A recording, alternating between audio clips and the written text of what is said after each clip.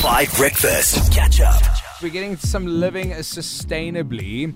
Aaron, what would you say you're most like, and it's not a judgment thing, it's more like, what is the one plastic thing that you use the most?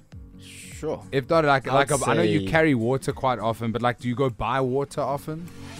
Actually, I'm quite guilty of buying a lot of water. No, don't feel guilty, because I think a lot of people do it. It's a very normal thing to do, to go buy a bottle of water. I'm trying to gauge what plastics do we use? Tabo, is there any specific single-use plastics that you use in your life? Yeah, actually, it's the plastic bags from the retail store, from the grocery store. I think I'm not even exaggerating, guys. I probably have 200 plastic bags.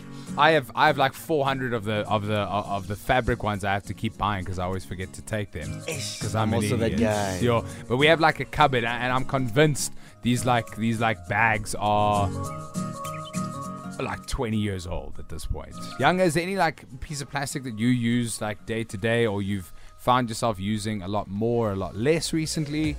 I've been using plastics for the plastics you buy groceries in a lot less, because I've been collecting the material ones. Yes. So I take those to the store with me, but sometimes when I forget them, I do get the young plastic. Well, that's the thing. It's also I think plastic is a part of our lives in very many ways, and until, for me, retailers stop using plastics, and I know they're starting to use recyclable plastic, or they're encouraging you to recycle. They're using a lot of, I don't even know what it's called, but it's between plastic and paper, and it's that's their packaging that they're using right now. But there's these all different types of plastics. Polyethylene terephthalate, which can be recycled into filling for jackets, duvets, pillows, and sleeping bags. There's HDPE, high density polyethylene. There's also polyvinyl chloride. I didn't even know this. There's also LPDE. There's PP. There's PP.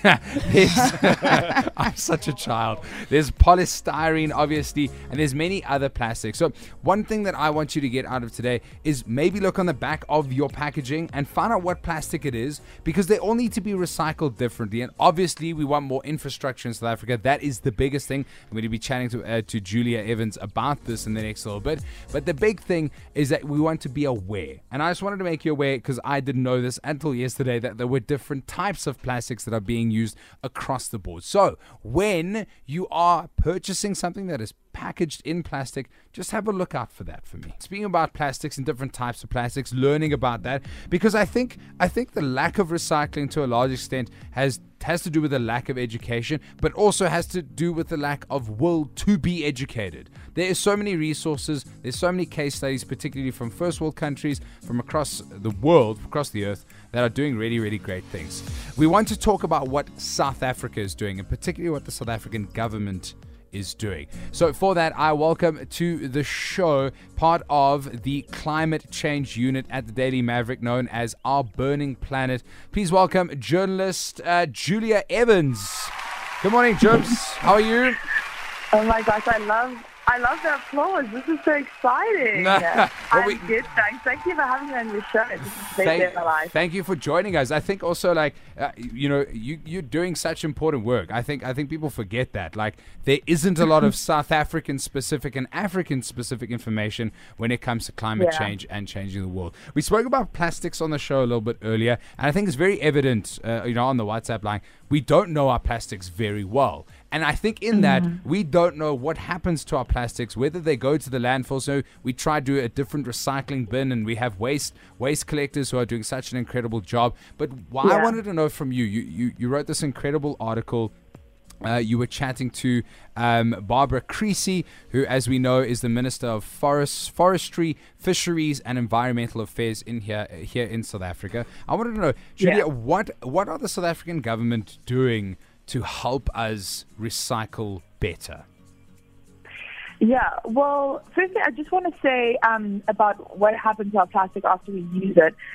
So, unfortunately, 3% or 1,000 tons of our plastic leaks into our rivers and our oceans. And in South Africa, we produce a little bit over 2.5 million tons of plastic every year. Wow. A big problem with that is due to the failure of our municipal waste collection. So a third of households don't have regular weekly waste removal, which is a problem that the government is trying to address.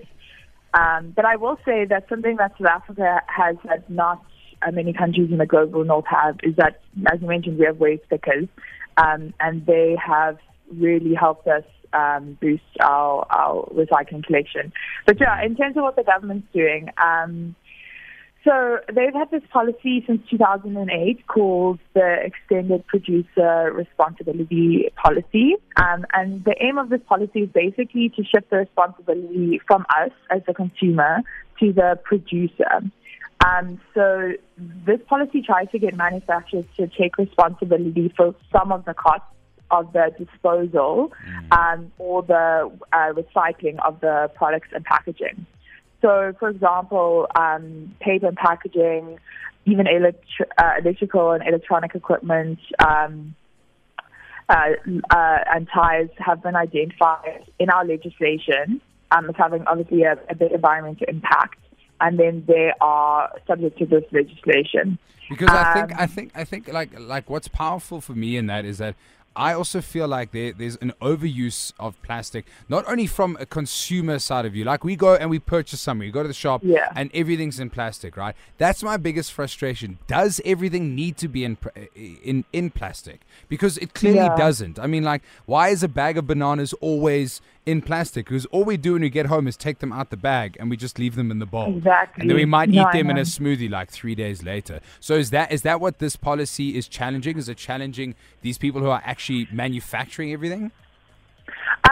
So no, I mean, I love what you're saying, and this is so important. So this part, that would be more like the circular economy, which is basically creating materials that can be reused. You know, literally just thinking of it as a circle. Finland is like pioneers of the circular economy. So I completely agree with you. Why does everything need to be in plastic? We should, we should have different materials. But anyway, this policy is basically getting the people who produce these plastics to take care of some of the costs of recycling. So then they have to pay for some of the processes of recycling or waste management. And what's quite cool is that there's some global waste picker initiatives that are trying to get waste pickers to be compensated more for the incredible work they do. So Latvia is looking at incorporating waste pickers in this policy. So then the people who produce this plastic will also be responsible for paying waste pickers to recycle. So it's more about getting them to pay to recycle for the stuff. But completely agree, we need to address the type of plastics we use because, plastic is basically like an infinite resource. That is what the government is doing, and they're also obviously looking to support municipalities to help with the waste removal because, as you said, only a third of households get weekly waste removal, which is a huge thing. And then obviously boost our recycling. And part of that, I think, needs to be supporting waste pickers more. Brilliant. Julia, thank you so much.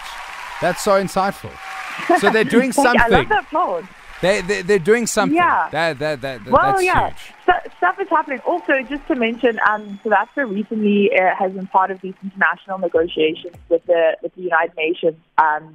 Like 175 countries are looking to create a plastic treaty. So South Africa, I didn't personally speak to Barbara Kuzi. That would have been so cute there. But she was speaking because she just came back from one of those negotiations in Paris about it, and they're looking to the whole world, the United Nations, looking to formally adopt the plastic treaty, and they're working on that by the end of 2024.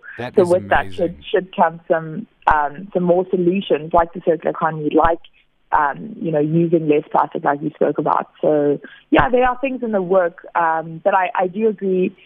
We need to be more mindful, but at the same time, I never believe in blaming the individual. It's not your fault if you're part of a system. We need to be holding those in power accountable, like the producers and like the government. Profound. Julia, we also wanted to we also wanted to thank you also because I know the Daily Maverick and our Burning Planet unit is doing some of the best work across South Africa and certainly the African continent. And we just want to thank you because it's not easy to be an environmental journalist and focus on climate change because it is a constant struggle. But we just wanted to send a shout out to you and your team. We really appreciate it.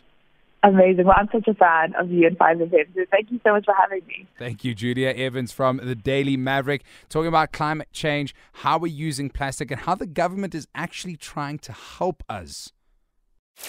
Catch up on some of the best moments from 5 Breakfast by going to 5FM's catch-up page on the 5FM app or 5FM.co.za.